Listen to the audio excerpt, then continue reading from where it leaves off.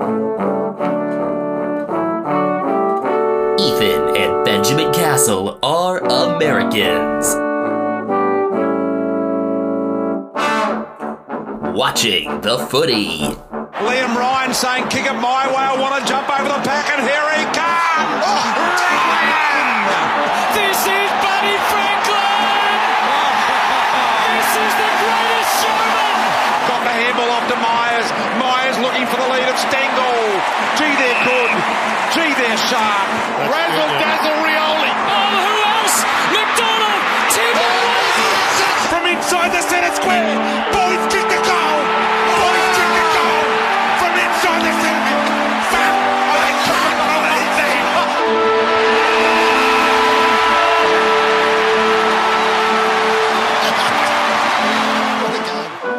Good time of day, everyone. Welcome to episode number 131 of Americans Watching the Footy, our round 24 recap, the final time you get to hear us recap 9 games in excruciating detail, in which we will read off every single possession in order. We're not going to do that. And if either of us is interrupted, we will start from the beginning. I am Benjamin Castle. I am Ethan Castle. And, yeah, here we are. Not many super new conclusions this round, I think. I think this is a round that kind of verified a lot of what we had already believed about these clubs, except for the fact that I expected the Dogs to manage to make the 8. I think we got a couple of interesting things to go over, at least. I think we're going to have some fun discussing this. You know what wasn't fun? The Friday Nighter. So here's how this game is going to work.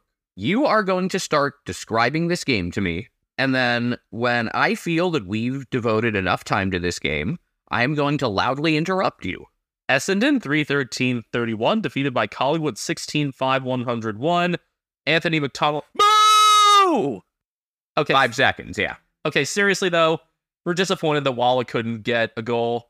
I would have liked to see, you know how you see those like foundation for a better life type moments, or actually, I don't know if you have that in Australia, you know, where it's like team is kicking other team's butt, so team lets other team get a free goal. I would have liked to see someone, whether it was Mason or whoever, just like hand the ball one straight to Walla and just let him go in and kick it, and then like both teams go and celebrate with him. Compassion. Pass it on. Or if Darcy Parish could have just made sure that he got one. I mean, there were chances. But there were chances, and you know what? If Darcy Parish doesn't get signed again by Essendon, I will say it is exclusively because of that. Now, the final score suggests that Essendon had a decent amount of chances and just pissed them away, but it was also 49-2 after a quarter. It was 68-3 before Essendon finally got a goal, and then from there, could the Bombers have made the score look better? Sure, but I think their inaccuracy kind of helped drive the point home. I found it incredibly funny that it was Sam Wiedemann of all people who got Essendon's first goal. Firstly, because he hadn't scored since round 10, and secondly, because both his father and grandfather played for Collingwood. In fact, his grandfather, Murray Wiedemann, was Collingwood's last September Premiership captain in 1958. Wiedemann ended up with 2 goals in this game, right? He had 2 of the 3. The other was Kyle Langford, who kicked 1-4, and that was basically it. Yeah, Collingwood have won their 20th minor premiership. That's a record. It's their first in 12 years. Essendon actually have the second most at 17. Yeah, it was, a very disappointing end of the season for Essendon, where if you had told me from the start of the year that they would finish at 11th and go 11-12, I'd be like, all right, that's actually not that bad. It's just kind of the order of things, and we'll get into much more of that in our So You Didn't Make the 8, which is going to be a 2-part series. Yeah, just like last year, we're just going to give more in-depth post-mortems about the 10 clubs that didn't crack finals, because so often, once you reach the end of the home and away season, those clubs are ignored entirely unless we get some trade news about them. And we want to give them their due. The way I've presented it, history is written by the winners, but who writes about the losers? We do. I wonder what that says about us. Anyway, but yeah, this was never close. Essendon in their final 2 games were outscored by 196 points, and yet that doesn't even pale in comparison to what the Eagles did between those games against Adelaide and Sydney. We knew they had trouble defensively. That was never a secret, but their inability to score, which wasn't entirely set shot issues. I mean, it was largely in this game in the second half, but like against GWS, they just didn't have chances at all. And come finals, now we expect Darcy Moore to be back in. Looks like Nick Dacos is going to be out for the qualifying final, but there are going to be some list questions for Collingwood, considering that Jack Ginnivan's playing so well. I think you really have to find a way to keep him in, and considering his track record in finals and his performance in the last couple of weeks, you got to have Mason Cox in there. It makes it really difficult, honestly, to maybe keep in Dan McStay, as crazy as that sounds. I mean, I like Cameron and McStay staying up forward together, but it's hard to navigate having three talls in a lot of the time. And Melbourne's a hard team to overwhelm with talls just because of how Stephen May and Jake Lieber play. So that's a puzzling one. I'm happy that people are so heavily considering Mason for a finals role again. He's very much deserving of it. The thing that also made this game not entertaining is how clearly Collingwood took their foot off the gas in the second half. I don't blame them. You're focused on being healthy for finals. You're just making sure nobody gets hurt. I was happy that Finn McRae got some decent time. He got subbed in for Jamie Elliott and immediately got a center clearance because of course he did. So entering finals, you take this lineup for Collingwood and you're going to have to make 3 changes to bring in Darcy Moore, Beau McCreary, and Nathan Murphy. Can you even fit in McCreary, as crazy as that sounds? Who comes out? Jeremy Howe? I think Jeremy Howe comes out. I think the awkwardness of having him in that sort of wing role has not served him well. He's very much still a backliner. You know what I would do? I'm thinking Howe, Hoskin Elliott. He's always kind of that next guy out. And then how do you navigate? I mean, does Ginnivan's success combined with Murphy coming back in? I mean, I imagine Billy Frampton could be one to squeeze out for Nathan Murphy to come back in. Maybe John Noble's at risk as well if Ginnivan stays in. Ginnivan and Hill working together was fun. I'm glad that they are not mutually exclusive, Ginnivan and Bobby Hill. I have so many things that are tough to answer here, but I think one of Ginnivan or Howe is going to be the sub. I would probably put Howe there. I think Howe would be great in that role because he showed he can play up forward, he can play in defense. You think about the way that Joel Smith has worked as the sub for the Demons and how he can be that between 50s swingman as well. Ginnivan is a great spark to have in late, and maybe McCreary coming back in could make that a possibility, but at this point, I'd say Ginnivan in the 22. That said, he and Bobby Hill are both going to be suspended by the Spanish Football Federation for their kissing celebration. No, they're not resigning. They are not resigning, but they are being suspended. Tom Mitchell led Collingwood with 33 disposals. He had 7 clearances and kicked a goal. Jordan DeGoey, who's probably not deserving of being in the 40-man All-Australian squad, but has had a good season nonetheless. A goal, 27 disposals, 524 meters. Josh Dacos, a goal, 25 disposals, 7 marks. Jack Crisp, John Noble, and Braden Maynard each with 21 disposals. Maynard also with 7 marks. Scott Pendlebury, a goal off 21 disposals. Will Hoskin Elliott, 20 disposals and 10 marks. I mean, if he's one who gets squeezed out, that's a very good problem to have.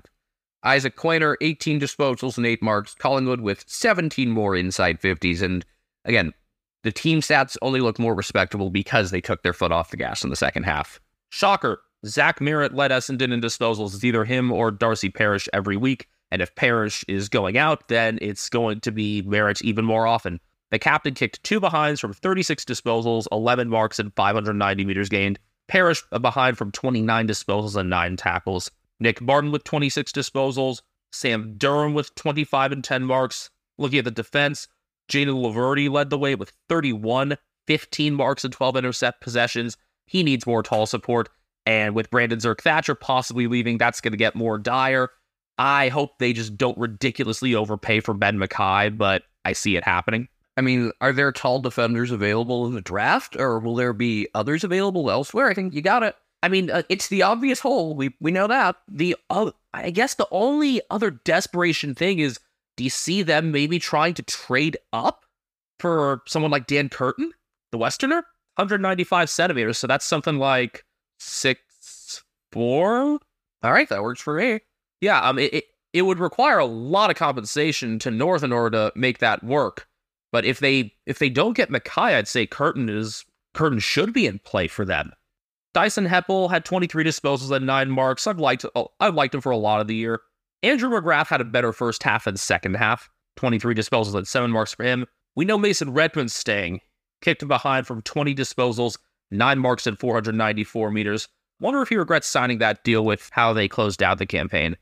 Last thing I'll say, at least Essendon learned from last week and wore their seatbelts for this car crash. Now they've got to strap in for probably another decade of Adrian Dodoro as their list manager. Thanks to Sir Swamp Thing, we do have a couple of fun facts surrounding the great. 43 wasn't just his number, it was his highest score in a game. He kicked 7-1 against the Brisbane Lions in 2019, and it's what his full name is worth in Scrabble. Now that's not including middle names, right? No, if you add in William and Watson, it takes it up a good amount. Let me just double check. Isn't W worth like 10? I don't think W is that high. It might be 4 or 5. And I thought W was... Oh, no. W's only 4. Yeah, Q and Z are 10. And X is 8, I think. So is J. From playing Wordle and stuff, I realized like how rare a letter J is. J should probably be 10, really, when you think about it. Pulling up Kate Spanos' Scrabble calculator. Anthony, William, Watson, McDonald, Tip and Woody, 64. We had 2 games start at the same time on Saturday. Joining the chorus, North Melbourne 2012 132 defeating Gold Coast 14-13-97. How fitting is it that they scored 20 goals to snap their 20-game streak? It could have been also fitting to get 21 or 22 because Eddie Ford had suffered 21 losses to begin his career before winning game 22. Big fans of Eddie Ford here. I caught on a bit more quickly than you did, but he kicked 3 goals in this game and I think we caught on around the same time. I think I was covering the game where he really broke out, though. He was the Rising Star nominee for this last round, kicking 3 goals straight from 19 disposals and 8 marks. But if you're thinking about goals from this game, it's not Eddie Ford that comes to mind. It's Nick Larkey, who kicked 9-3 from 21 disposals and 11 marks to finish on 71 for the year on a cellar dweller. It was also Aiden Core because he kicked one. He actually had a decent game. When Aiden Core kicked a goal, that was the last sign that, oh shit, they're actually winning this. Gold Coast, for the second week in a row, got off to a big early lead. This time it was 45-17. North closed it to 6 going into the half, took the lead early in the third, and really just rolled them from there. In the second half, they outscored them 84-43, including 6 goals in the third and another 7 in the fourth. I would say the surprising takeaways from this game, I thought Charlie Lazaro played pretty well. I haven't really thought much of him. I thought he was just a guy. Maybe he could be, the sort of guy that you start moving around into that picture of, yeah, this guy could be part of our team when we're really contending a few years down the road. I'd thought of him as part of their fringe. He'd been the sub a couple times. Pick 36 from 2020, I believe, so he's around 21 years old. Oh, I should mention to you, Ethan, he was a Geelong Falcon. Interesting. Just anytime I see Geelong Falcons or Geelong grammar in anything, oh, he is a longtime friend of Ollie Henry. Even better. So I thought Tristan Jerry played a really nice game. Good job. I did not expect him to take care of Jared Witts and Mabior Choles easily that he did. Yeah, Chol ended up getting a decent amount of the center bounce action. It seemed like just about every time Jerry was able to do something with it. Other than that, I mean, not really too many surprises. It was kind of just a continuation of last week from the Suns. Not just that they got off to a hot start, but that they struggled defensively.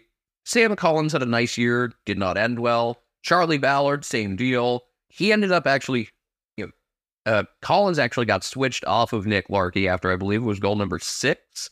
And then Mac Andrew did a better job on him. And that's really all there is to it. I mean, quite the list predicament for Damian Hardwick going in, with this being how they finished things off. I was wondering also, with some of the changes that the Suns made, bringing in Chris Burgess and Alex Davies, was some of this keeping some guys fresh for the VFL finals run? They were minor premiers in the VFL, and I believe their qualifying final is a Q Clash. I think so.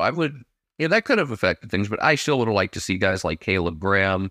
The positive I take out of the game for the Suns is kind of just a continuation of what I've said for a while, is that Malcolm Rosas is good. I think it was Dwayne Russell who said, he doesn't get a lot of touches, but they're high impact. You said a few weeks back that he could be a really high assist player. He could be the type of guy, he could give you 30 goals or 30 assists. I have a lot of respect for him. He's a fun player to watch, and I look forward to seeing more of him. I'm also glad that one of the people that we're talking about most for the Suns is one of their Darwin Academy products. You think back to last year when he and Joel Jeffrey really showed out back home for those games in front of their friends and family. And for as long as the Suns have that connection, I hope they're able to foster some great connections with the community and bring in some good players to their list as well. It's like learning recently, watching some of the VFL stuff lately about how Melbourne has Andy Moniz Wakefield working up the ranks as a forward from their Alice Springs zone, stuff like that. Bailey Scott, 33 disposals, 10 marks, 588 meters. Harry Sheasel, your likely Rising Star winner, 29 disposals to cap off a phenomenal rookie season. If Will Ashcroft stayed healthy, do you think he could have beaten Sheasel? Yeah. I'm not sure if he would have, but it would have been a fun debate. Jai Simpkin, a goal behind, 29 disposals, 9 score involvements, 7 marks. Charlie Lazaro and Will Phillips, each with 26 disposals and 9 score involvements. Tom Powell, 23 disposals. Josh Goder, 22 disposals and 7 marks. Great game for Taron Thomas, who I think is going to be a pretty sought-after name in free agency if teams are convinced he's handled the off-field stuff. Behind, 22 disposals, 15 contested possessions, 10 clearances, 10 score involvements, 9 tackles. He's just such a high-motor player. Marks inside 50 were 22-8, which, again, it was way too easy to mark on Powell and Collins. Other than that, before Benjamin gives the Suns stats, I do want to mention, I thought it was funny seeing Levi Casbolt come out and play, like, the halfback wing at one point. He's such a dangerous mark anywhere, and I understand if you're tentative going up against him, because it's like, if you go into a marking contest against Levi Casbolt, you're probably thinking, I might die.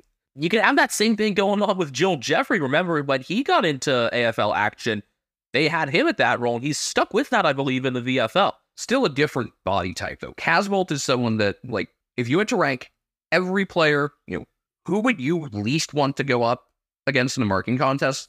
The winner is Levi Casbolt, and it ain't close. Casbolt over the taller ones like Mason Cox or Max Gawn. Oh, easily, because those guys probably won't kill you. They might humiliate you, but they won't kill you. Okay, how about then if you're a tall? Still Levi Casbolt. All right, then, yeah. The other thing I want to mention, I know this season was unfortunately a bit of a lost cause because of injuries for Tuke Miller, but he has a couple of kicks a game from the midfield that are just so ridiculous. He had one to set up Casbolt late in the third quarter, where it was kind of like this spinning snap where you thought there's no way this ball travels like even half the distance it ended up going. And then Casbolt had a really nice mark with Aiden Core all over him. That's my favorite thing about Tuke Miller, is just his ability to hit ridiculously tough kicks on the money. Like, that's one of those dudes. You know how you see videos of, like, NFL kickers hitting stuff with, like, ridiculous precision? Like, someone sets up a Gatorade bottle on the goalpost and they knock it off. That's the sort of thing Tuke Miller could do. And that's another reason why he just stood out to me at the start of this year as a Brownlow candidate. It's not just that he gets a lot of possessions. He had a goal from 29 disposals and 9 score involvements to close out his season, but also that the quality of his disposals can be so high. So I'm really hoping that 2024 is the Brownlow year for him. I want to be right about this. I also want another Gold Coast Sun to win the Brownlow for multiple reasons, and I just want them to succeed. Also, by the way, no, Jack Revolt is not going to be involved with the Suns. I think he was just dressing as dimmer for Matt Monday, of which I approve. Matt Monday is a good thing. Matt Rowell with 33 disposals, 22 contested possessions. I am seeing that correctly. 12 clearances and 9 tackles. That's another thing, if you have Rowell winning the contest and you have guys like Noah Anderson, Sam Flanders, and Tuke Miller going off of those, just great opportunity to generate quality touches with just a contested ball taking care of a lot of those tougher assignments. Anderson with 29 disposals at 704 meters gained. I believe he made the All-Australian squad. Deserving there, I think. Flanders kicking 2 goals from 29 disposals, 12 marks and 9 score involvements. Brandon Ellis inaccurate, 3 behinds from 28 disposals. It'll be a reunion with Damian Hardwick for him then. He was a Premiership Tiger. Ben Ainsworth with 23 disposals. Alex Davies and Braden Fiorini, both kicking 1-1 from 22. Davies with 12 contested possessions. Don't think of him as much of a contested player, but there were battles to be won on the wing, and he got some of them. And Fiorini with 11 scored involvements. I'll be really keen on watching how Hardwick decides to use him. Darcy McPherson was back in the 22 and had 20 disposals and 7 marks. It was Rory Atkins who was the sub this week, which I didn't necessarily see coming. While North was playing the Suns, I had my eye on that game and mostly just realizing, wait, North are doing this? They're blowing up their tank? When the talk in the media all week was North have no reason to win this game, and it's like, hi, Victoria, yes, you're doing this now after the Eagles were in the position all year to tank. But while North were sorting things out on the southern end of Tasmania, back on the mainland at the G, it was Hawthorn 8-8-56 defeated by Fremantle 14-9-93. This was the Sarong-Ryan standoff rumble. I believe that was the name that you came up with. Is that right? I think so. But they did not play Brandon Ryan on his cousin Luke. So, boo. I actually disagreed with a decent amount of things that Sam Mitchell did in this game, and it starts with that. Firstly, just, you have cousins who can play against each other in your forward 50. Take it on. It's a dead rubber. Make it fun. Actually, going up against Luke Ryan was Finn McGuinness, a forward 50 tag. Now, against some teams, I can understand that working. I could see, Hawthorn, if they're doing like an inter-squad thing, trying out a McGuinness tag on James Sicily. I could see it working on someone like Sam Taylor. But the problem is, a forward tag only works when you don't have such glaring issues in the midfield and winning at stoppages. And Hawthorn had those issues thanks to the players with the two most disposals this season in the AFL, Caleb Sarong and Andrew Brayshaw. I was shocked that McGuinness never moved on to either of them. Connor Nash isn't able to do it all there. He doesn't have the body type to be able to tag those guys in the first place. McGuinness ended up actually moving to the wing to play on Liam Henry, and that confused me even more. And yeah, just one of the rare times this year that I had multiple issues with what Sam Mitchell was doing. And I would love to pick his brain about why he came up with this plan for this round. Was it because it was a dead rubber that he was willing to try things out? That's my rationale. I think, they knew they were locked into 16. It seemed like a good time to just throw stuff at the wall and give things a shot. They didn't stick. Hawthorn were plus 13 in clearances still, but it was really the movement off stoppages once Freo won it where they really got burned a lot of the time.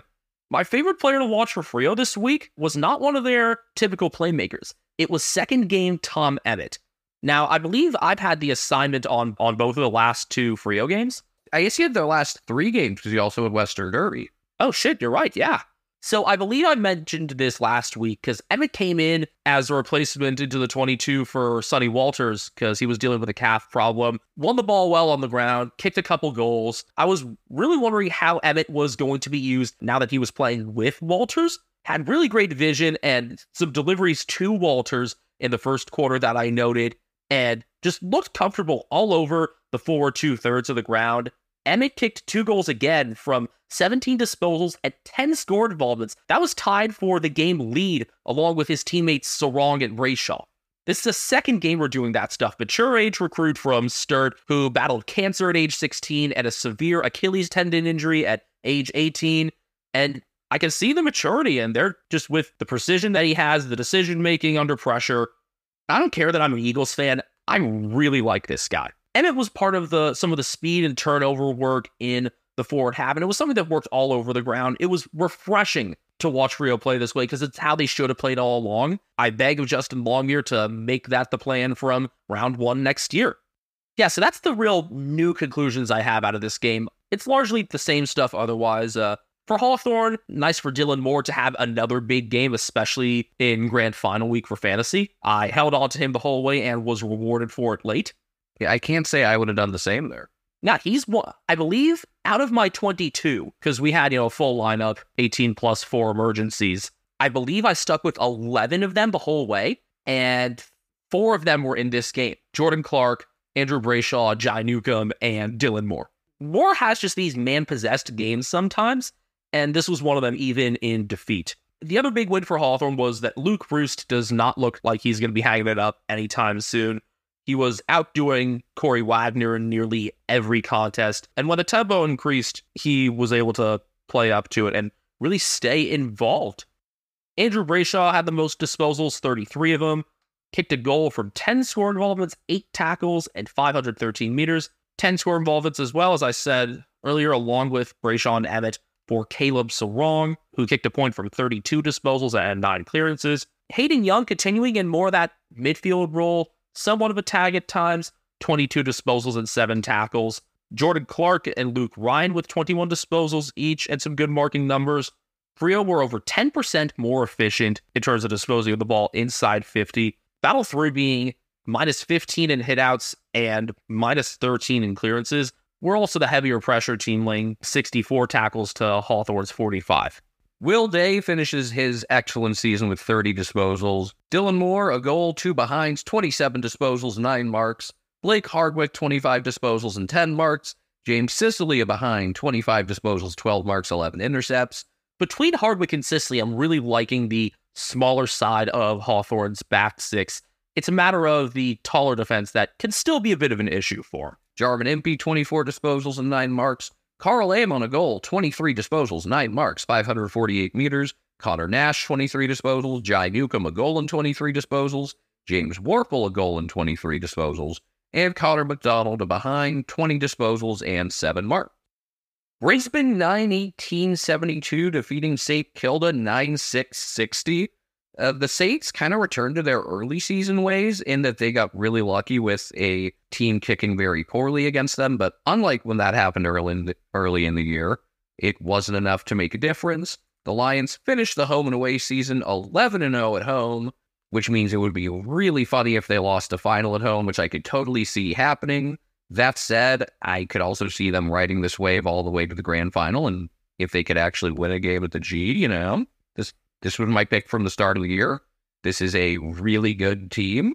And Devin Robertson is now plus 60,000 Instagram followers since having his jumper ripped. I just checked it.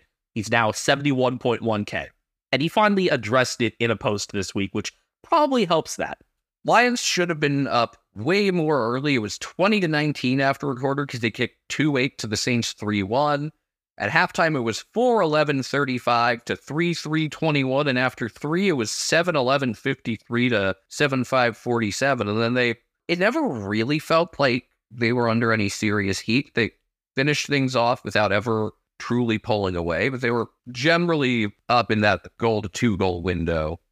This game didn't ever feel like there was really any significant chance of them blowing it, yeah?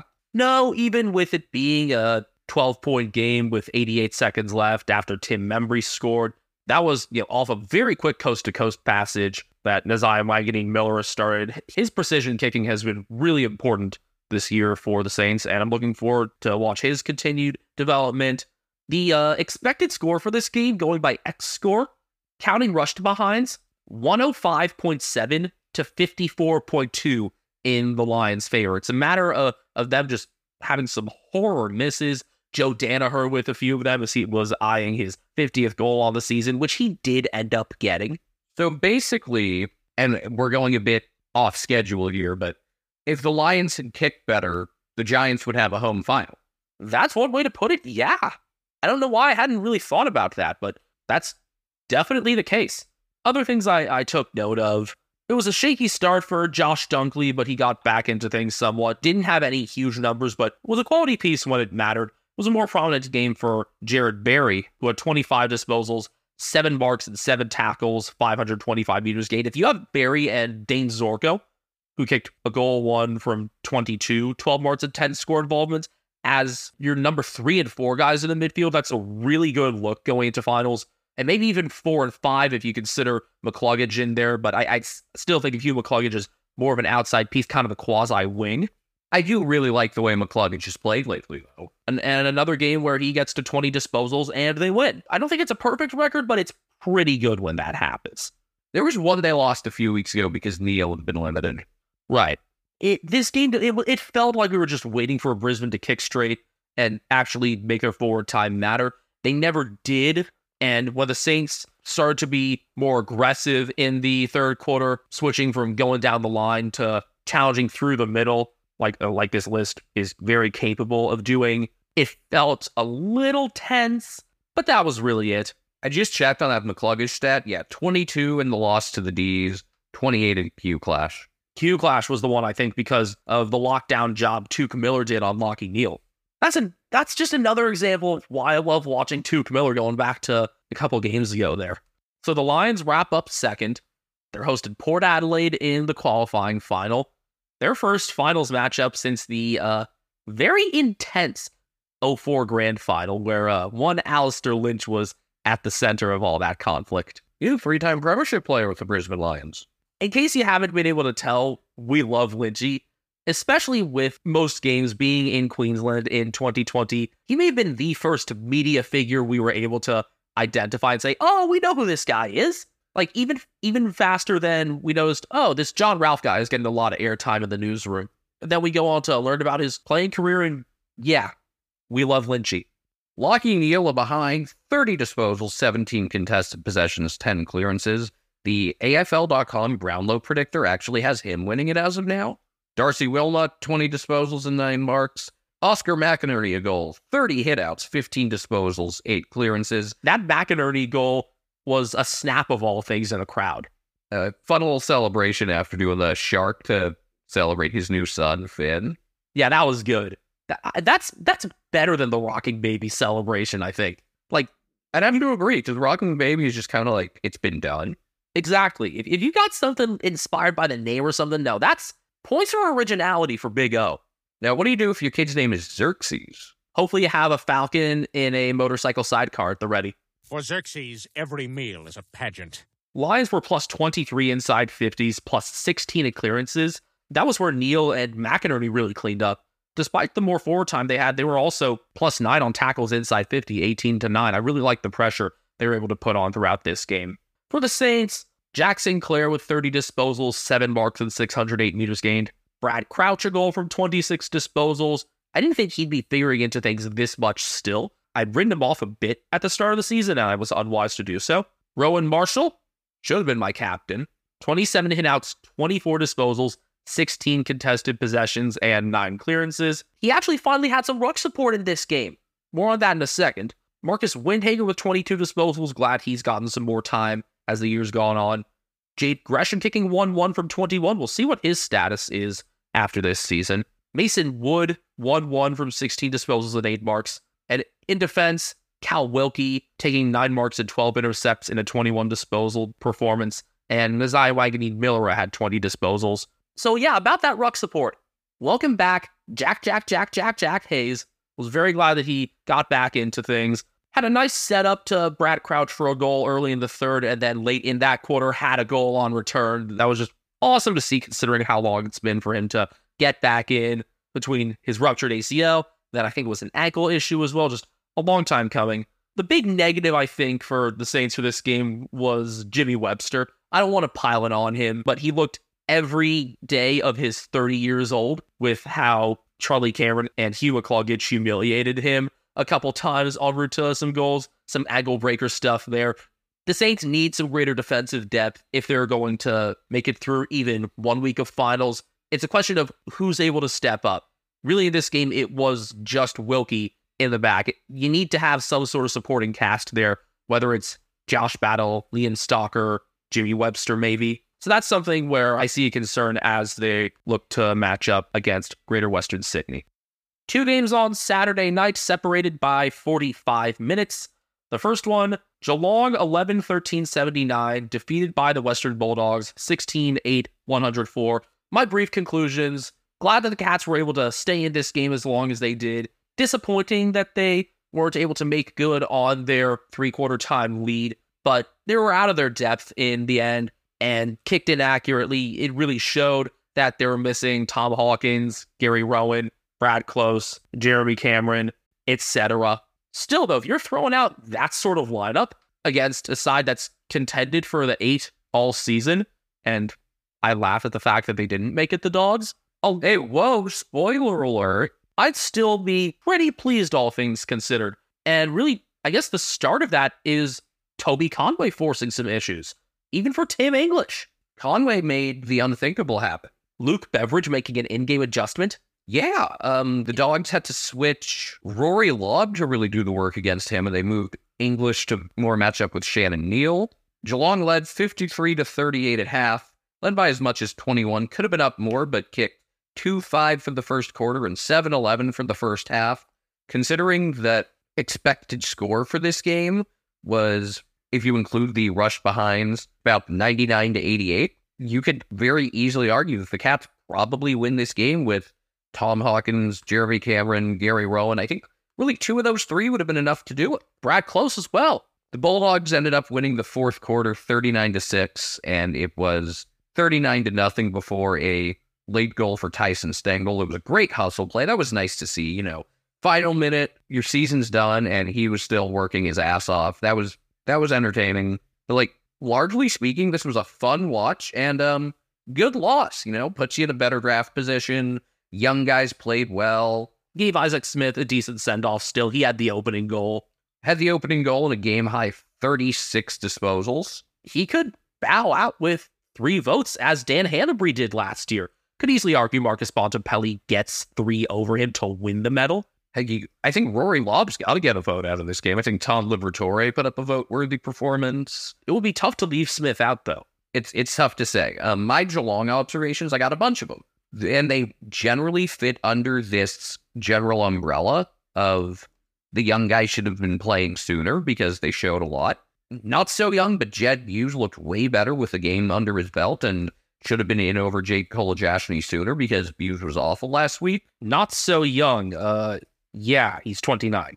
O'Sheen Mullen, the athletic ability is on display, but also there were a lot of times where it's evident he's still very new to this version of football. And I think realistically, he'll get some games in 2024. I think 2025 is really going to be the year of O'Sheen. I think that's when he's going to totally O'Sheen people. Jake Kolajashny just looks finished. He was bad. Sam DeConing either had his talent sucked away by the Monstars or switched places with Tom DeConing because Tom's had a really nice season and Sam hasn't.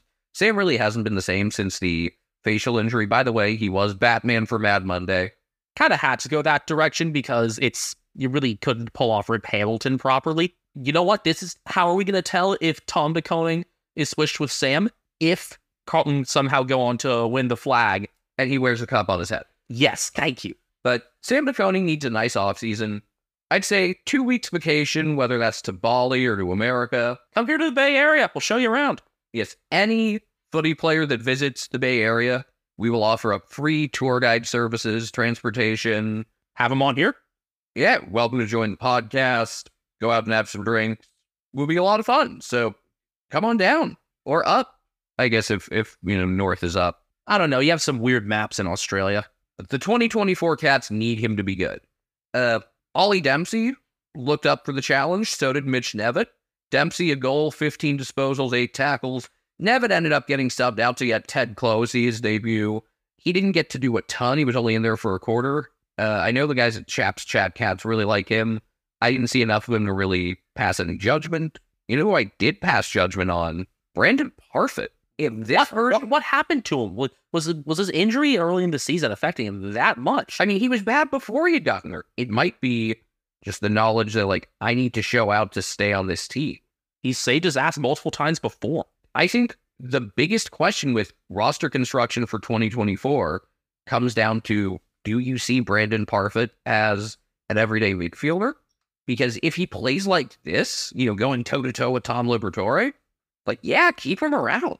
That was an excellent showing. It was if this had shown up all year, this team's playing finals. It's that simple. Also, Sam Menegola has something left in the tank, and I think after seeing his performance, it's you want to reconsider, maybe keep him around on the list after all. I know that would have been tough to do, all things considered. I think also with them going in a younger direction, it's going to be a bit more difficult there. He's going to be 32 by the time next season starts. But he's still got a lot of speed. I really liked his performance. That's another, what if he was healthy? There are a lot of what ifs this season. I see in a weird way the Eagles taking a flyer on him even at that age if they're looking for speed. It's like how, you brought in Jaden Hunt to get some speed into a lineup to play with some youngsters. Yeah, he's from the West. Yeah, he's an East Fremantle product. Had been on Frio's list before, but didn't get an AFL game before coming to Geelong. He was also on Halldor's list as well, which I did not realize. Rookie list for both of them. But yeah, Toby Conway looks like an AFL-ready ruckman immediately. Faded a little in the second half, as a lot of the team did. But he went out there against one of the 2 or 3 best ruckmen in the sport, went toe-to-toe with him, outplayed him at times. You know what else was cool was Reece Stanley was playing in a different role. He lined up at halfback. He did some stuff at half forward, and he actually kicked pretty well. It was like a Mark Blitzov's light. Not quite. It was kind of his own thing, but maybe you could work a lineup next year where you have Conway and Stanley in there and Blitzov. As crazy as that sounds, like, you seemed good problems to have, though. You seem to be higher on Stanley going into next year than most Cats fans. If he is willing to accept more of a reserve role, as kind of the number 2 ruckman, I think this team could be really strong. It's just this sort of effort, this sort of performance would have won a lot of games. But as we'll get into in the So You Didn't Crack the 8, I think there's a good chance down the road we look back at this season and having the additional offseason as a very necessary thing. And there might be an article somewhere down the road, how missing finals in 2023 allowed Geelong to, and whether that's win a minor premiership, win a flag, make a grand final, allowed Hawkins and Cameron to have one last ride or something. Yeah, this is going to be a net positive. On the dog side, so other than making the Rory Lobb switch and him playing really well, Latham Vandermeer played a really nice third quarter and then got subbed off with a calf injury, I believe it was. Calf tightness. Yeah, that was frustrating. Vandermeer was a really versatile piece for them. So where exactly did you see him playing best in this game? Because they tried him in a bunch of different spots. He was kind of everywhere, but around the center square, around half forward, and then the fourth quarter, a lot of Anthony Scott, which that tends to happen when these guys go on big runs, so that's not that surprising. Jamara finished the game strong after a quiet first 3 quarters, and it seemed like the Dogs really did a good job utilizing open space on the wing to create advantages when they went on their searches in the second half. And that's one thing that, I guess if you had to knock Menegola for something, since he is really a wing player, that neither he or Max Holmes were able to really contest that. Not that either had a lousy game offensively by any means, but I guess wing defense, there was something left to be desired. But considering that, again, this was like essentially a community series game, just with a send-off for some legends, it went pretty well. And yes, Isaac Smith deserves the legend categorization. From the 2 clubs combined, I'd say so. Champion, at least. Great that Luke Bruce, even after losing that game earlier in the day, came down the highway to send off his triple premiership teammate. There were a couple other former Hawks there, and I love just like what the relationship between Geelong and Hawthorn fans is like right now, where it's like the Geelong fan will say to the Hawthorn fan, hey, fuck you. By the way, you guys have a really bright future and a really good young team and coaching staff. And the Hawthorn fan says to the Geelong fan, hey, fuck you. Thanks for taking care of our guys at the end of their careers. It's like a firm handshake, a smirk, and also saying fuck you. It's like a fun, friendly, but also we still kind of hate you rivalry. I like it. For now. For now, that's the case. We'll see what it's like. I hope it stays like this. You don't want this Hawthorn rivalry to turn into like complete hatred, like something like Showdown? No, I think it's kind of this. There's a fun element to this right now. The other fun thing that I'm taking away from this game is that we finally remember his name. Jake Rippon was cited again on the TV. Yeah, I just thought of him as GIF guy. I had found him once before, but I had forgotten because it had been a while. But I'm glad that people were able to connect us. Yeah, he'd done stuff with, I think, the Chaps before on doing Behind the Play with Paul James. Just, I hope he understands how much the visual of him from the Melbourne game last year, I think it's a great representation of the 2022 season and just of Australia in general. That just like the ferocious Italian salute after, I believe it was Cam Guthrie's fourth quarter goal in that round 17 Thursday clash last year. That was amazing. So bottom line, if you're trying to distill this into like a sentence, Cats youngsters shown well and forced the issue that really they should have been in for longer, and the Dogs cleaned up where they needed to, and their experience shone through in the end. Well, they can rely on that experience for... Oh, wait. We'll talk a lot more about this team during So You Didn't Crack the 8, which was not something I expected to say. Time. Stats, you buffoon. Okay, fuckway. Do the Bulldog stats, though. I love you, Baraboo. But yeah, about those Bulldogs, Adam Treloar led the way with 33 disposals, taking 2 goals straight. Tom Liberatore, what did he not do? A goal from 32, 16 contested, 9 tackles, 8 clearances, 530 meters. Well, he didn't defeat the Kaiser in 1992. We had to say Dickety, 'cause the Kaiser had stolen our Weird 20. He also didn't defeat the Giant Monkey Man to save the Ninth Dimension. He didn't even defeat the Little Monkey Man and save the 8th Dimension. Marcus Bontempelli with 31 disposals and an octopus forced to the issue in terms of Brownlow voting. Not sure if this is enough to get him over Nick Dacos or Lockie Neal or Christian Petraga or whoever. We will have more Brownlow Night drama this year, and I am all for it.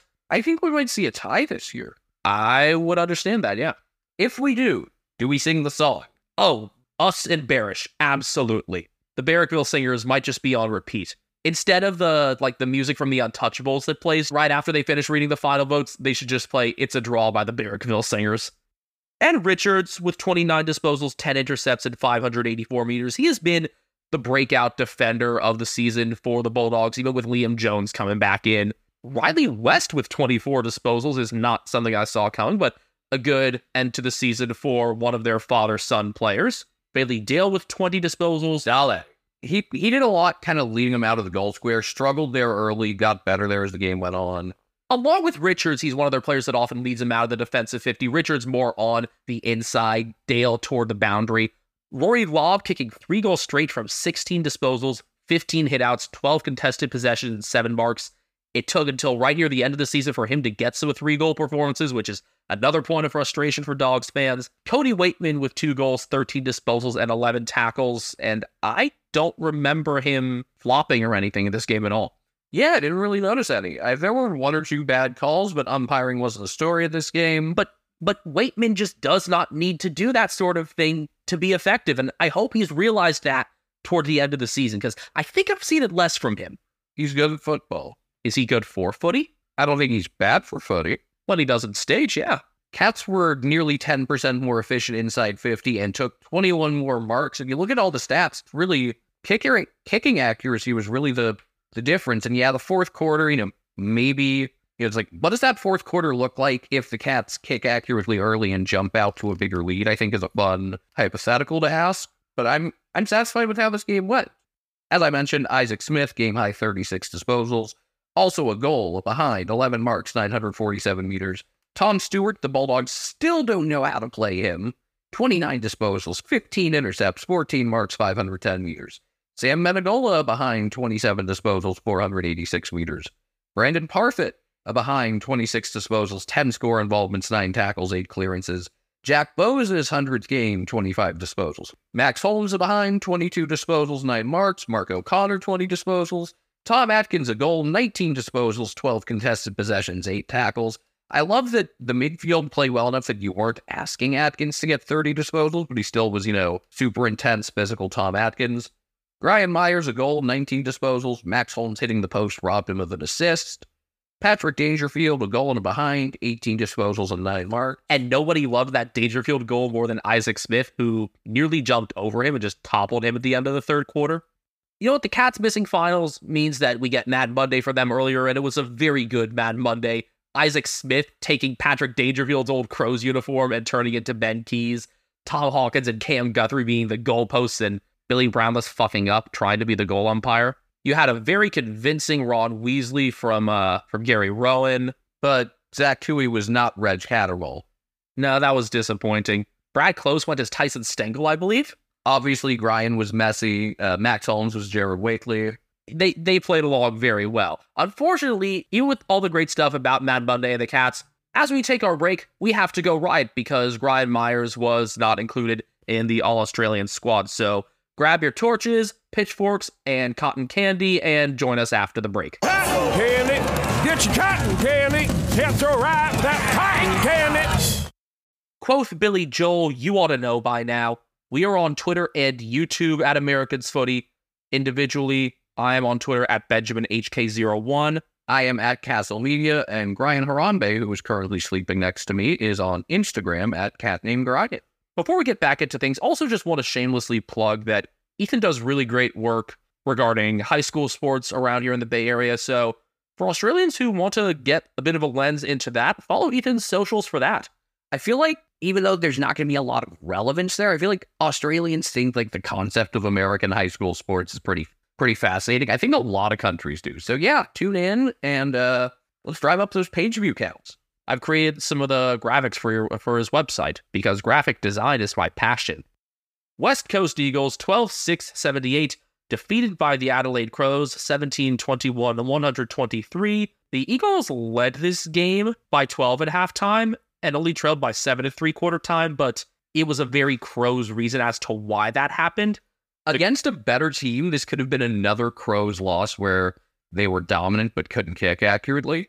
Yeah, the Crows kicked 1-4 in the second and 6-8 in the third when they really had a chance to put it away. Kicked 6-4 in the fourth to close it out. Eagles were held goalless in the fourth. Taylor Walker, 9-4 off 21 disposals, 11 marks, and 636 meters gained. His second big bag against the Eagles this season, so he ties Charlie Curnow with 19 goals scored against West Coast on the year. And also, Tex and Nick Larkey combined to make this past Saturday the first day in 27 years in AFL play on which multiple players kicked 9 goals. You have to go back to June of 1996, a day on which 2 of the top 3 goal kickers of all time, Tony Lockett and Jason Dunstall, each kicked bags. So are we also accepting that a bag is 5 or more, or? I mean, there's no way in arguing that 9 is not a bag. It's era dependent. I think today 5 or 6 is a bag. Back then, you could argue that you had to get to 7 or 8. It's also a bit player dependent as well, honestly. It's like, you see Dunstall kicking 6 goals back in the day, and you think, okay, blasé, no big deal. This was a game that I was just waiting for the Crows to take control of for a while. As I said, they ended up doing so late once they actually managed to kick well. The Eagles put on good pressure, but the weight of repeat entries ended up being too much for them. Crows were plus 26 on inside 50s, 67-41, and they doubled them up on marks inside 50, 22-11. Some experience did play into that as well. Still, a younger Eagles lineup in a sense, even with Luke Shuey and Shannon Hearn coming back in for their finales. Shuey taking 2 bounces and then kicking his last goal on his left had me feeling some type of way about this game. Honestly, it was his son who stole the show, though, afterward, because Ollie Shuey was soaking up all the attention as his father was doing a lap. Ollie was running behind him, waving, somersaulting through the Guard of Honor, and Luke decided to do one as well, because why not? Were somersaults a thing of his, or was it just kids screwing around thing? I think it was just Ollie being a kid, and Luke was like, sure, I'll do it too. I was just glad he didn't injure his hamstring doing it. That was my big concern. The other great Eagles thing out of this game, Tom Cole kicked a goal. Tom fucking Cole kicked a goal. He had kicked 3 goals in his career before this. It came in 3 consecutive games in late 2020, which just makes it even weirder. I'm hoping he's able to stay healthy. His ankle has been an issue throughout his career. Even as a premiership defender, there's doubt around him because of that. But with Hearn out, he would need to take on a more important role as one of their big intercept marks. I hope that he's able to stand up to that. When it comes to what the Crows did well, they got a lot of opportunities. They just weren't able to convert on them. In the early in the third quarter, they noted on the broadcast that they had kicked just 5 goals from 33 inside 50s. But what ended up impressing me the most with Adelaide was the various talls all doing a good job as marks. You had Taylor Walker, obviously, Darcy Fogarty, but also Lockie Gallant being very serviceable, also as a ruck at times. And then when Riley Thilthorpe came in, he served his role very well also. Weird that you saw Riley O'Brien get subbed out in his 100th game. I'm wondering if that was planned. I mean, a tall sub usually implies that there's some sort of clear like-for-like plan there. I was wondering if maybe it was Gallant, though, that was... I'm thinking now, though, maybe it was Gallant that was expected to come off before he made his case to stay in with the play he had. It's a predicament for the Crows going into 2024 between Gallant, O'Brien, Thilthorpe. Honestly, as of now, I would say if Gallant and Thilthorpe continue to go well, going through the summer leading up to the start of the season, I could totally see Riley O'Brien starting the year of the twos, which is not something I would have expected, but I think the others are more versatile players, and despite not being Crows fans, we also just may be the biggest Riley Thilthorpe fans on this side of the Pacific. Other things, Oscar Allen finished the season well. He entered this game on 49 goals, ended up with 53. A couple more in-play goals for him were a surprise. His previous career high was 28. but this was also the first year that he was the main target. Before you had Josh Kennedy and Jack Darling very clearly playing in front of him, Kennedy was cited at this game because he and Liam Duggan chaired off Luke Shuey. So that was unexpected. I thought it would have been another one of the current players to chair him off, but it was Kennedy and Duggan doing that for Shuey, and Andrew Gaff and Jeremy McGovern chairing off Shannon Hearn. I thought it would have been McGovern and maybe Cole to carry off one of their own in the back line. I would like to have seen players getting chaired off while fixing a headband. That would have been a very Selwood thing. You know what? No. It's going to happen at the end of Aaron Naughton's career for a very different headband-related reason, but it should happen, yes? Or when he... That's what I was going for. Okay. Horns deal. Yeah. Well, in his last game, when Naughton announces his retirement, every single one of his teammates and the coaching staff, and even all the fans, everyone should be wearing a headband for that last game. We need to make this happen, regardless of whether he's a Dog, Eagle, Docker, whatever, at the end of his career. The Crows scored the most points this season in home and away play, 2,193. They beat out the Lions by 13. Obviously, doubling up against the bottom two helps with that, but this also makes it the first time since 1968 that the highest scoring team has not made finals. And, had that Ben Keys goal counted, you could have seen him jump into 7th. Well, who knows how the Demons play this week with something on the line, etc. There's a lot of fun hypotheticals to do here. At this point, I think the Crows kind of hypothetical themselves in their clavicle. Not just with that, but also with how many close losses they had. Let's consider, yes, they padded their scoring numbers for the season by playing against some bad teams multiple times, but also they kind of sabotaged themselves with all the points they pissed away and left out there. So I think them being the highest scoring team is actually appropriate. And they finished it off with back-to-back 6-goal quarters. Rory Laird, a game-high 37 disposals, 13 score involvements. Jordan Dawson, 24 disposals, 9 tackles.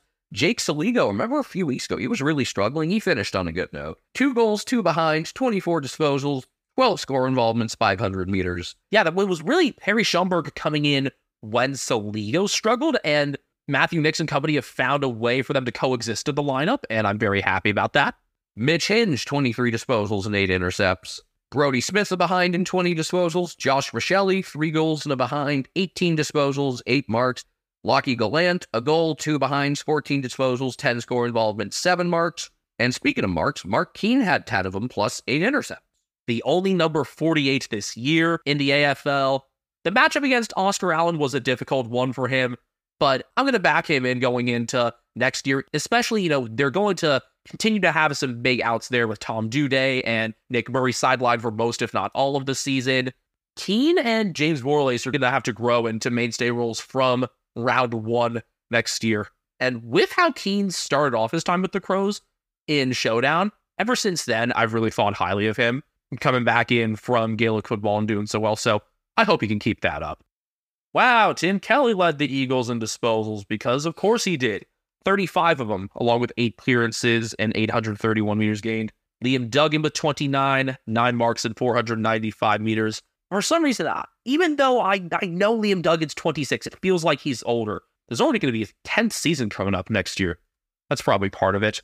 Brady Hoff ended the year well with 26 disposals and 12 marks. I hope he's able to play more freely, play on the wing next year. That would require them getting a bit more backline depth, so we'll see about that. I am the Brady Hoff enjoyer. Jack Darling kicked 3-1 off 17 disposals to complement Oscar Allen's 4-1. Allen is the only Eagle named to the All-Australian squad. And then the retirees, Luke Shuey a goal from 25 disposals and 544 meters gained. As I mentioned, that goal was on the left, took a couple bounces. And Shannon Hearn, 22 disposals, 506 meters. Fans were begging for him to go for a torp or something, but that's just not his MO. He just plays the same way the whole way through, and these guys are going to be very sorely missed at the club. I hope they stay involved in multiple capacities. We know that Nick Natanui will. This was a send-off opportunity for him. He'll stay involved with his academy. I'm thankful that these are the most difficult exits that are going to be made from this Premiership era and that they're all happening at once. It'll be a continued adjustment period. They've backed in Adam Simpson for it. He's staying coach for next year. ... As weird as it sounds, I'm glad that that's happening because they hadn't made this game a send-off for him. Mostly with their financial situation, I think that's part of a factor, because they'd have to pay him out and go for another coach, and Simpson's got 2 more years on his deal still. I would have liked to have a succession plan be announced, whether that involves one of the current assistants like Jared Schofield, or bringing Dean Cox into the mix, who's over with Sydney. I realized the Swans have 2 Premiership Eagles on their coaching staff between Dean Cox and Don Pike. That's kind of strange. But the Eagles have pick 1. The triple wooden spoon Eagles between AFL, Waffle, and the women's last year. Ethan, shortly after the final siren sounded, brought a wooden spoon up from the kitchen for me to have. Yeah, So I had, a week earlier after they had won, I had said, damn it, this spoiled my plan of giving you a wooden spoon, and then... I saw it coming regardless. I don't think you did. No, I did. It feels way too obvious. Like, fans taunting the last place club with spoons at the end of the year at soccer matches. It's like that. Or like I forget which Premier League team it was, where they had a funeral for another club. I want to say it involved Aston Villa, whether they were the ones doing it or if it was being done to them, but it was funny. On to Sunday. Port Adelaide 13-16-94, defeating Richmond 8-15-63. The Power lock up 3rd place, so they'll be traveling to the Gabba in week 1 of finals, so have fun with that. You watching this game probably makes you miss Frank Evans on Geelong's list even more. Yeah, I mean, admittedly, I was pretty burned out from a lengthy weekend working where I mostly just watched the first quarter while you were busy, and then I passed the torch to you, but yeah, I do miss him. Yeah, Evans had one of the best plays of the round. It's awesome outside of the boot soccer, charging in from the side into the goal square. That was fun. He had another 3-goal showing. This wasn't really a convincing team performance for the Power, though. No, but it's not like, with the Lions winning the day before, they weren't playing for a home final. Yeah, it was kind of just go through the motions. It was pretty much a dead rubber. I'm not going to look too much into it. Yeah, it took until the second half for them to really get their transition game together, which was a bit of a surprise with the undermanned midfield for the Tigers now that Trent Cotchin's retired, for example, among some other players that were out. But the Butters, Rosie Horn-Francis trio ended up finding their form. Ollie Wines with another solid game. He's really come back into things again in terms of some of the midfield play, kind of the link out of midfield to half forward at times the last few weeks. That's going to be very necessary going into finals. Things to be expected from this game. Sam Powell-Pepper scoring Port's first goal, because Sam Powell-Pepper. 3 Riolis in action.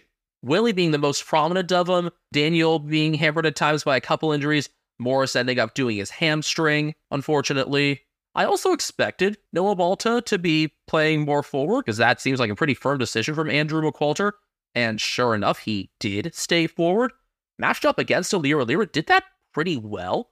Alir had to get a lot more aggressive than usual in marking contests to neutralize him, and then Richmond also continued with having Yvonne Soldo.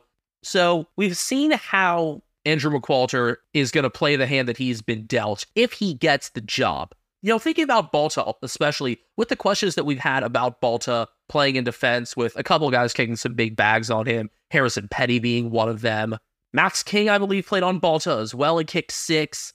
So with the concerns there, another reason I understand Balta playing forward, and also if Jimmy Trezise can stay solid in defense as he did on his debut, good early showing from him, interceptor early and often, and managed to be involved in a couple of their scores as well. So if you have Trezise there and Tyler Young is a centerpiece in the back line, I can get why Balta could stay forward and that could potentially work.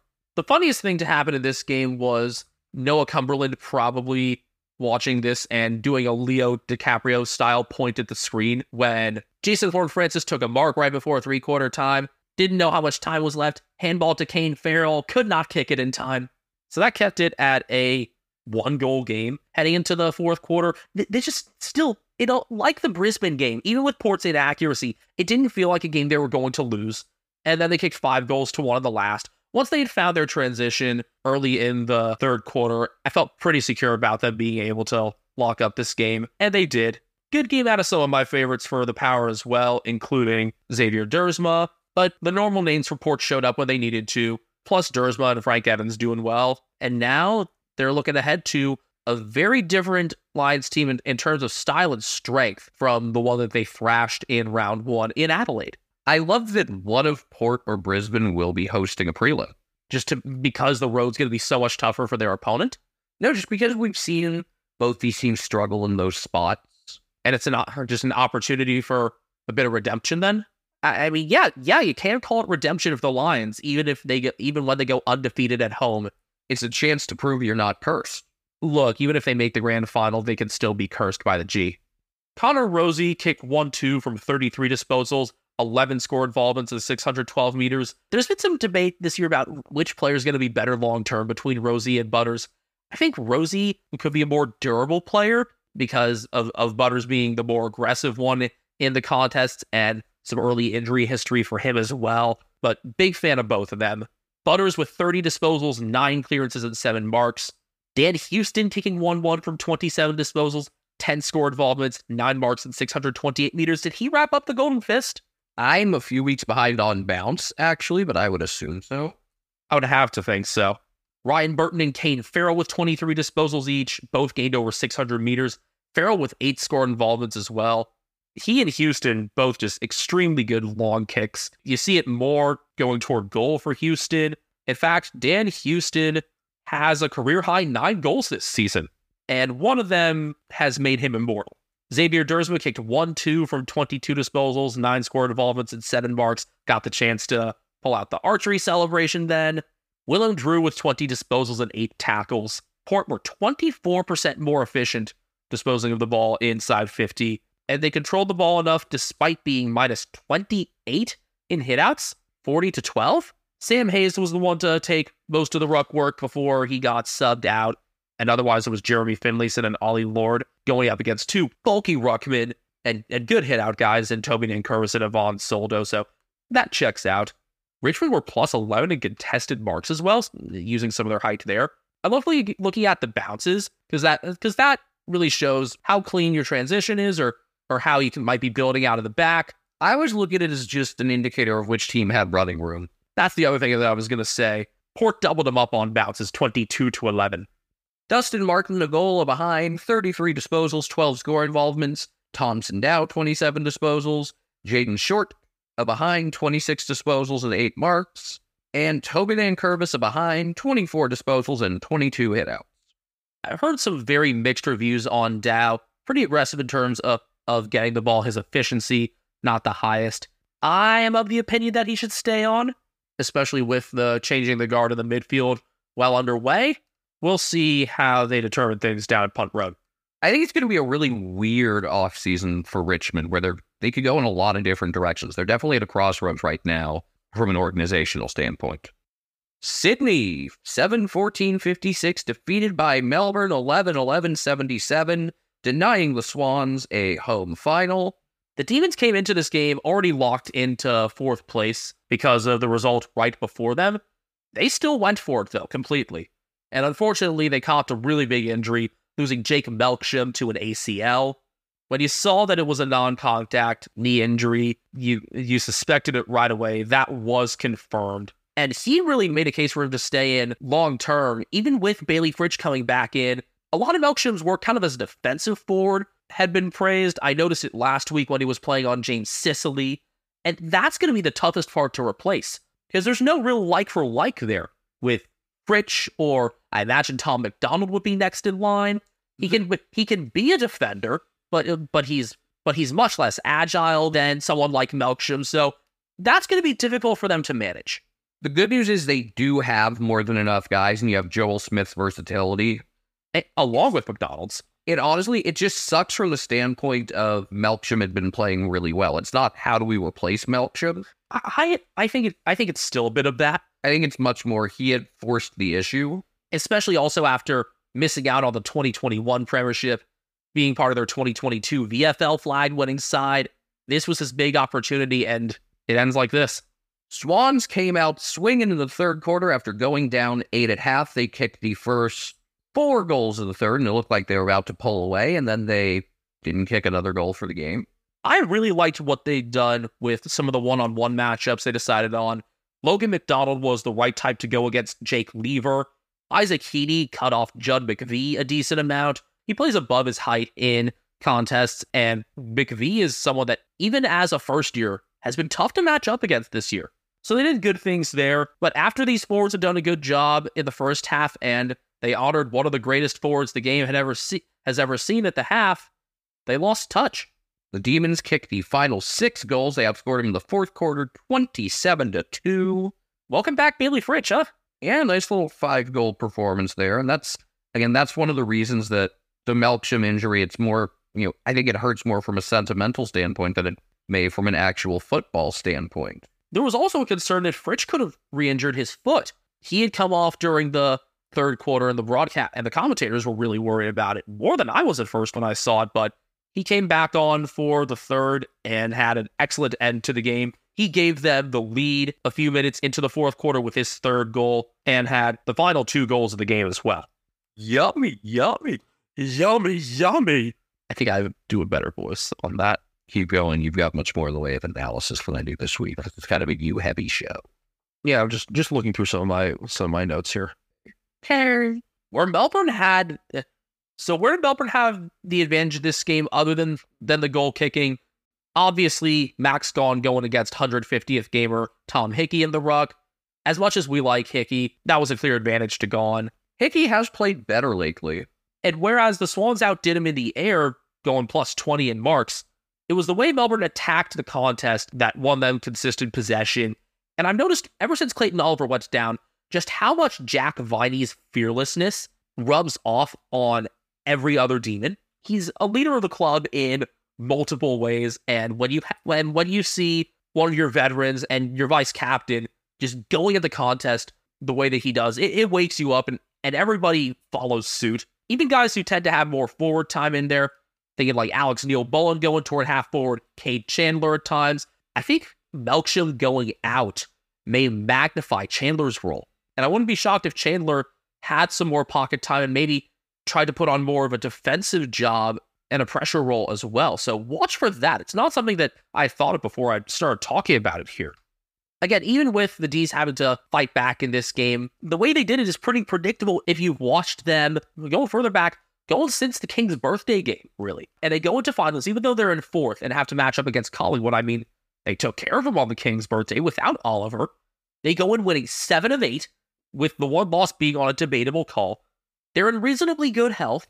Well, multiple debatable calls. Yeah, true. I mean, I'm just thinking about the Marchbank one in particular, but they come in good health.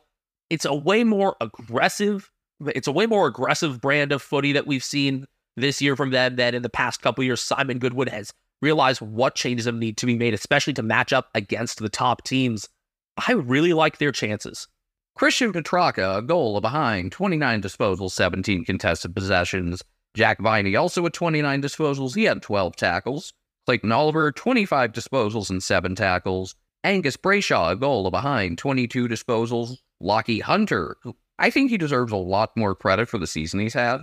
Especially with Ed Langdon having a down year, Hunter has managed to pick up some of the slack. And also with Brayshaw having to go more into a contested role during Oliver's absence and keeping that since. That's right.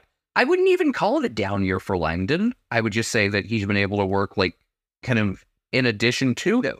Langdon hasn't gotten as much of the ball compared to the past couple is what I really mean by that, I guess. But also having Petrarca going in the contest as hard as he does along with Viney, that's the stuff that I was talking about with that play rubbing off on everybody else. Stephen May with a behind, 21 disposals, 10 intercepts, 550 meters. Bailey Fritsch, 5 goals straight, 16 disposals. Alex Neil-Bullen, a behind, 16 disposals and 12 tackles.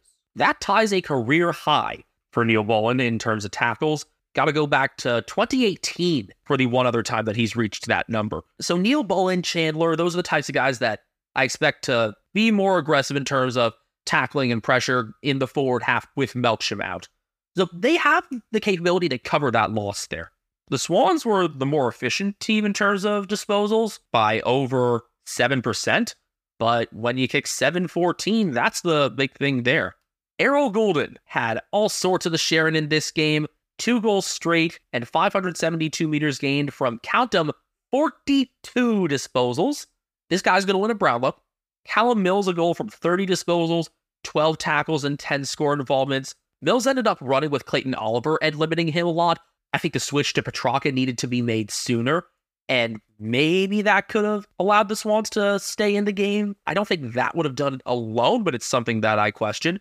Luke Parker kicked 2 behinds, 23 disposals, 16 contested possessions, 8 clearances, and 7 tackles. That's still a very Luke Parker game. Chad Warner a goal from 22 disposals, and Jake Lloyd with 21.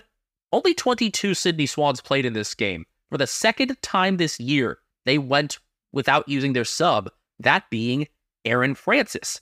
He was not originally going to be in, I believe, and then... No, he was the sub all along, but it was Ryan Clark coming straight into the 22 for Tom Papley. Now, that is a pretty important out there. Papley wasn't able to get in after being subbed out last week with hamstring tightness. Should be good to go for finals, it sounds like, though. Yeah, should be. And, I mean, that was a pretty big loss considering issues with some of the goal-kicking accuracy. Even though the Swans were able to get some decent marks, could have helped with some of the work on the deck. So, going back, if I watch this game again, I'll just kind of look for cases where I could see Papley being able to have an impact where other players weren't able to do so for the Swans. Carlton 11-7-73 defeated by GWS 16-9-105. And they did it without Sam Taylor. I mean, look what Carlton was playing without. You thought... I was thinking that Mackay would have a lot more of an impact as a result with basically everybody else taking a step down.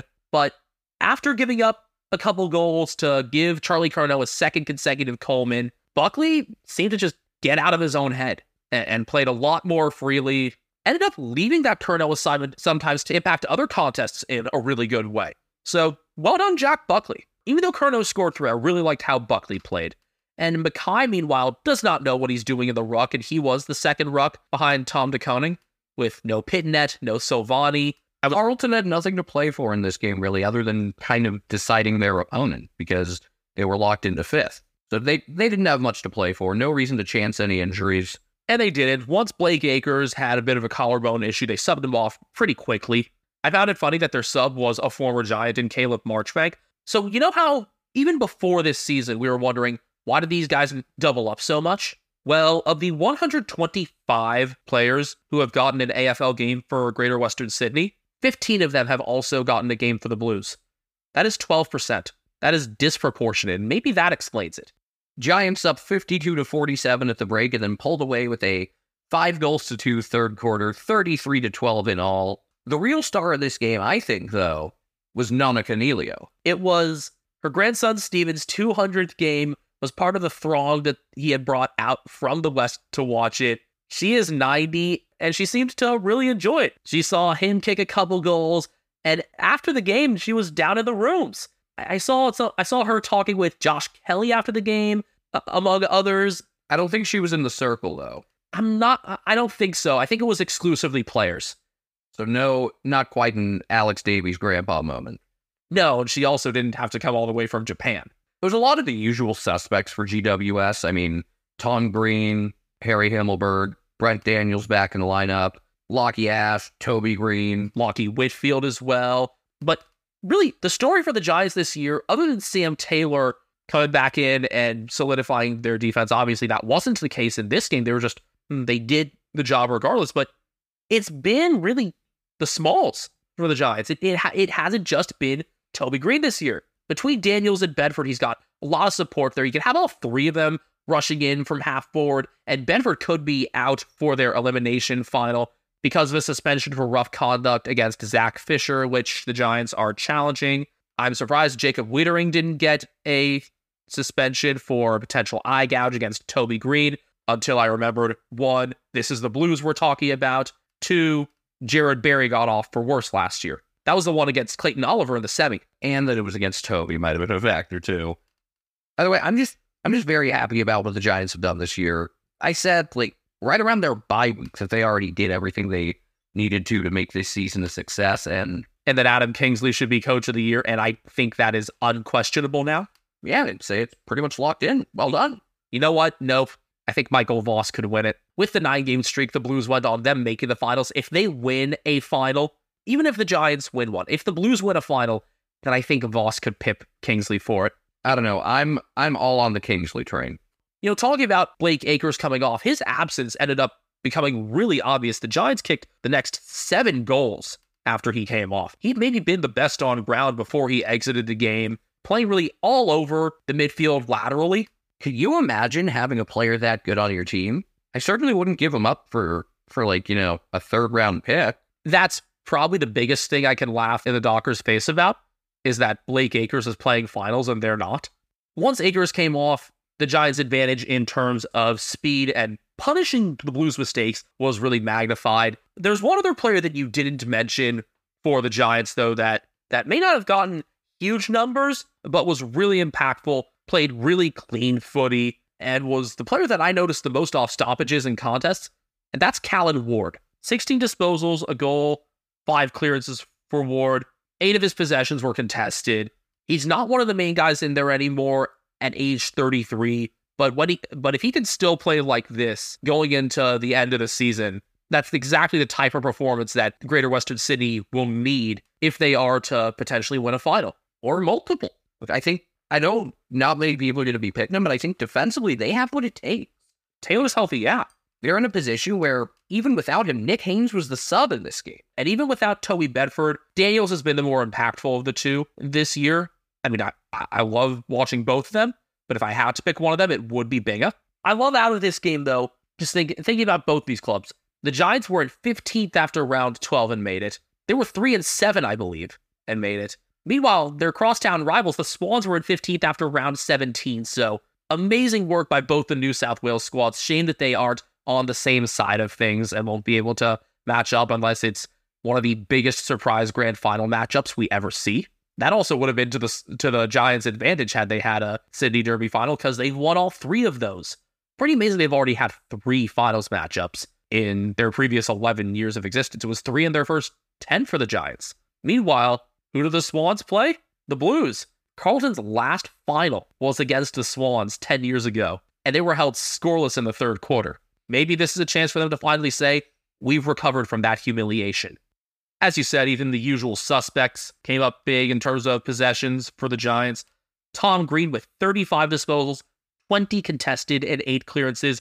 Even had Patrick Cripsman in there, I would have backed Tom Green in to win that matchup. The way he's played this year, it's hard to take anyone against Tom Green. I mean, other than Bont? Other than Bont and Pellier, even Caleb Sarong. Lockie Whitfield with 32 disposals, 7 marks and 515 meters. Stephen Canelio kicked 2-2 in his 200th with 28 disposals and 539 meters gained. Josh Kelly also got 28 disposals, 7 tackles and 491 meters. He's been a lot more noticeable this year as well. Maybe it's just because we've been watching the Giants a lot more closely, but I had underrated Josh Kelly going into this year. Harry Himmelberg with 24 disposals and 549 meters working for the back. Brett Daniels, a goal from 23 and 10 score developments. Lockie Ash, 21 and 525 meters. Toby Bedford, 19 disposals. We'll see what his deal is for the first final. It'll be good business for Schnitz. Connor Iden in the back with 18 disposals and 10 intercepts. He's played a lot better this year than last. He was really shaky for a good portion last year and was also thrown forward at times, but the steady back roll has done him and Himmelberg well. Putting Iden back and Callum Brown forward seems to be the obvious decision. It's a no-brainer. Also with 18 disposals, Dan Lloyd, who got a goal. I believe this was game 98 for him, so if they win a final, he will get to 100. He's on the way out. Toby Green kicking 4-2 from 18 disposals. I would say all-Australian captain, but I think it's going to be Bontempelli. I would have no opposition to either of those. And Kieran Briggs, 22 hitouts, 17 disposals, and 9 clearances. You see him and Oscar McInerney and Tim English at times creating big clearance numbers, but I think Briggs' clearances may be the most effective out of all of those. When you've got those midfielders to go to, it certainly helps. The Giants were nearly 12% more efficient with the ball, and even though they were minus 11 in hitouts, that's how complimentary I am of Kieran Briggs that he was able to make up for losing those initial taps. Sam Walsh, 28 disposals to lead the Blues. Nick Newman, a behind in 25. David Cunningham, a behind in 24. That was not a guy that I was thinking was going to end up being a mainstay in this lineup at all, and he's been one of the more unexpected surprises out of this whole run of good play from the Blues. Well, considering it also took him over 2 years to get back into the lineup, and he came in right when the streak began, yeah, I'd say that was unexpected. Adam Chera, 23 disposals. Not woof. Mitch McGovern, 22, 640 meters. Patty Dow, 21, 8 clearances. Did not expect Dow and Walsh to coexist in the 22, but I like it. I mean, maybe that doesn't happen once you get Cripps back in. I think he will be the sub, and I hope Geelong make a play for him to come home. Zach Fisher, a goal and 21 disposals. Adam Saad, Woof, there it is. a 21 disposal, 11 intercept game. George Hewitt, a goal and 20 disposals. Jacob Wiedering, 18 disposals, 13 intercepts, 7 marks. And Tom DeConing, a goal, 34 hitouts, and 16 disposals. The Giants put Lockie Keefe up on Jacob Wiedering a decent amount, and he worked through that all right. So we've got our 8. And you know how usually there are 2 changes? 2. Double it. 4. As you wish, sir. 4 changes for the previous year ties an AFL era record. Thank you to Max Lawton of Fox Footy for that tidbit. The Blues and Saints both jump up 4 spots from last year. The Power jump up 8. And the Giants jump up 9. I am so happy that the Giants got in for so many reasons. But the Power getting to 3rd makes this the 9th consecutive season in which a club has gone from outside the 8 to into the top 4. They would have been, if you had to pick one at the start of the year, it would have been them. Just like for next year, Geelong would be the most obvious pick for that. And Adelaide behind them? Yeah. If it's anyone other than those 2, that would be a surprise. Freo going from 5th to 14th to top 4 would be the strangest reality, because even with Hawthorn, I could see it more. And for week 1 of finals, people kind of saw the schedule coming. You got Collingwood and Melbourne on Thursday. I love that Collingwood fans are bitching about playing a Thursday final, when honestly it's probably the best thing. Exactly. You get an extra day of rest compared to your opponent. You're obviously going to play the Friday prelim final if you win, the Friday semifinal if you lose. You know, that's a big thing there, is keeping each side of the bracket on a similar schedule to each other, which is why you got the Blues and Swans on Friday. I hope the Saints draw well against GWS, make it a game worthy of the G. I think they get like, I don't know, 60-ish? What was the crowd again for their 150th anniversary game? I think it was like, what, 66, 67? I'm double checking now on that. It was 69,255. And yes, that was against... Nice. Yes, nice. But yes, that was against Essendon, but still, that was largely a Saints crowd. So hopefully they show out again. It will be their first final at the G since the 2010 replay. It's time now to, for the final time this year, close out an episode with our Mark and Goal of the Week nominees. I mean, we'll still have awards of some sort, I think, during finals, just talk about like plays of the week in some capacity. When the final nominees come out, we'll mention that as well, of course. But yeah, the last weekly stuff here. Your round 23 Mark of the Week winner was Jack Zeeble over Liam Baker. Totally cool with that. I think that was the right winner. Your round 24 nominees, you got Mitch Owens over Josh Dunkley. You've got Aaron Naughton completely jumping over O'Sheen Mullen. And you've got Luke Parker kind of sliding for a one-handed mark in the pocket against Daniel Turner. I got to go Naughton here. I go Naughton as well because of the sheer height that the astronaut got on that. He didn't cleanly clear Mullen, but he nearly got all the way over him. And Parker's was a cool, like, American football style catch. Not as cool as what Charlie Dixon snagged a couple years ago against Essendon, though. Like, if you talk about great American football style marks, that's the one I point to. I'm sorry, but you calling him astronaut, I just want to mention, I might have mentioned this in a prior episode, Astronaut in the Ocean Kids Bop Edition. It exists? It exists. That's probably his goal song, isn't it? I don't know. We've never seen a list for them, so maybe they don't have them. Round 23's goal of the week was correctly chosen. Isaac Rankin fighting off Dane Rampy to keep the ball alive on the boundary after a spoil, and then nailing the Chanana, which is such a great turn. I like saying that. Chanana. Chanana. Your final round nominees for goal of the week, you have Lockie Schultz. That's how you pronounce his name, Schultz, with a roller deep from the pocket off the back of a marking contest. You have Oscar McInerney's snap after grabbing a ball in a pack in the goal square. I think some Saints fans were calling for a throw there, and I can understand why, but awesome nonetheless. But for me, the winner is pretty clearly Frank Evans, with the check side soccer in the goal square after Xavier Dersma's snap went across the face. I really like that Schultz goal, but you could convince me Evans. Evans was the one that, like, in real time was harder to appreciate, but when you see the replays, it's like, okay, I get it now. I saw it right away. I believe my instant reaction that I tweeted out was, Frank Evans, you wizard. And for the final main character of the home and away season, well, firstly, round 23's winner, we said, was Daniel Hoskin, the goal umpire that Billy Brownless had tried to imitate in the Mad Monday stuff for the Cats. It did not work well. Yeah, the problem is he called for a review. No, there was no review. It's just he called a point. I would say in a lot of weeks that Taylor Walker could be a nominee, but I didn't feel it as strongly as this one. I think you had two pretty clear candidates. Those being Nick Larkey saying, fuck this tank, I'm gonna kick 9 to snap the 20-game losing streak. And then, I don't know how many people saw this, but if you did, you couldn't forget it. I mentioned him earlier, Ali Shuey. Is Shuey the winner? I think we got to put this up to a vote. I imagine people are going to go with Suv. I don't know. I will put you listeners up to the task. All right, that's going to do it for the home and away season. We will, over the next week, have our 2 So You Didn't Crack the 8 episodes before we get into actually previewing finals. Those are always fun to do. It's a fun way to kind of look at expectation versus reality of the 10 teams that won't be playing in September, where they stand, what went right, what went wrong. Going to be some where we have a lot of praise for some of those teams and some where we just rip them. If you've been listening all along, you probably have a good sense of which ones we're going to have the nice things to say about and which ones are going to get ripped. So definitely tune in for those. Those might be actually my favorite 2 episodes of the entire season, thinking about last year. So we'll dive into that later this week. Until then, follow our thoughts and all the footy news on Twitter at Americans Footy. We're on YouTube at that handle as well. I'm at BenjaminHK01. I'm at Castle Media. Brian Arambe is still sleeping next to me. He is on Instagram at catnamebrian. You should follow him. And I'm going to get to editing this so that you can hear it soon.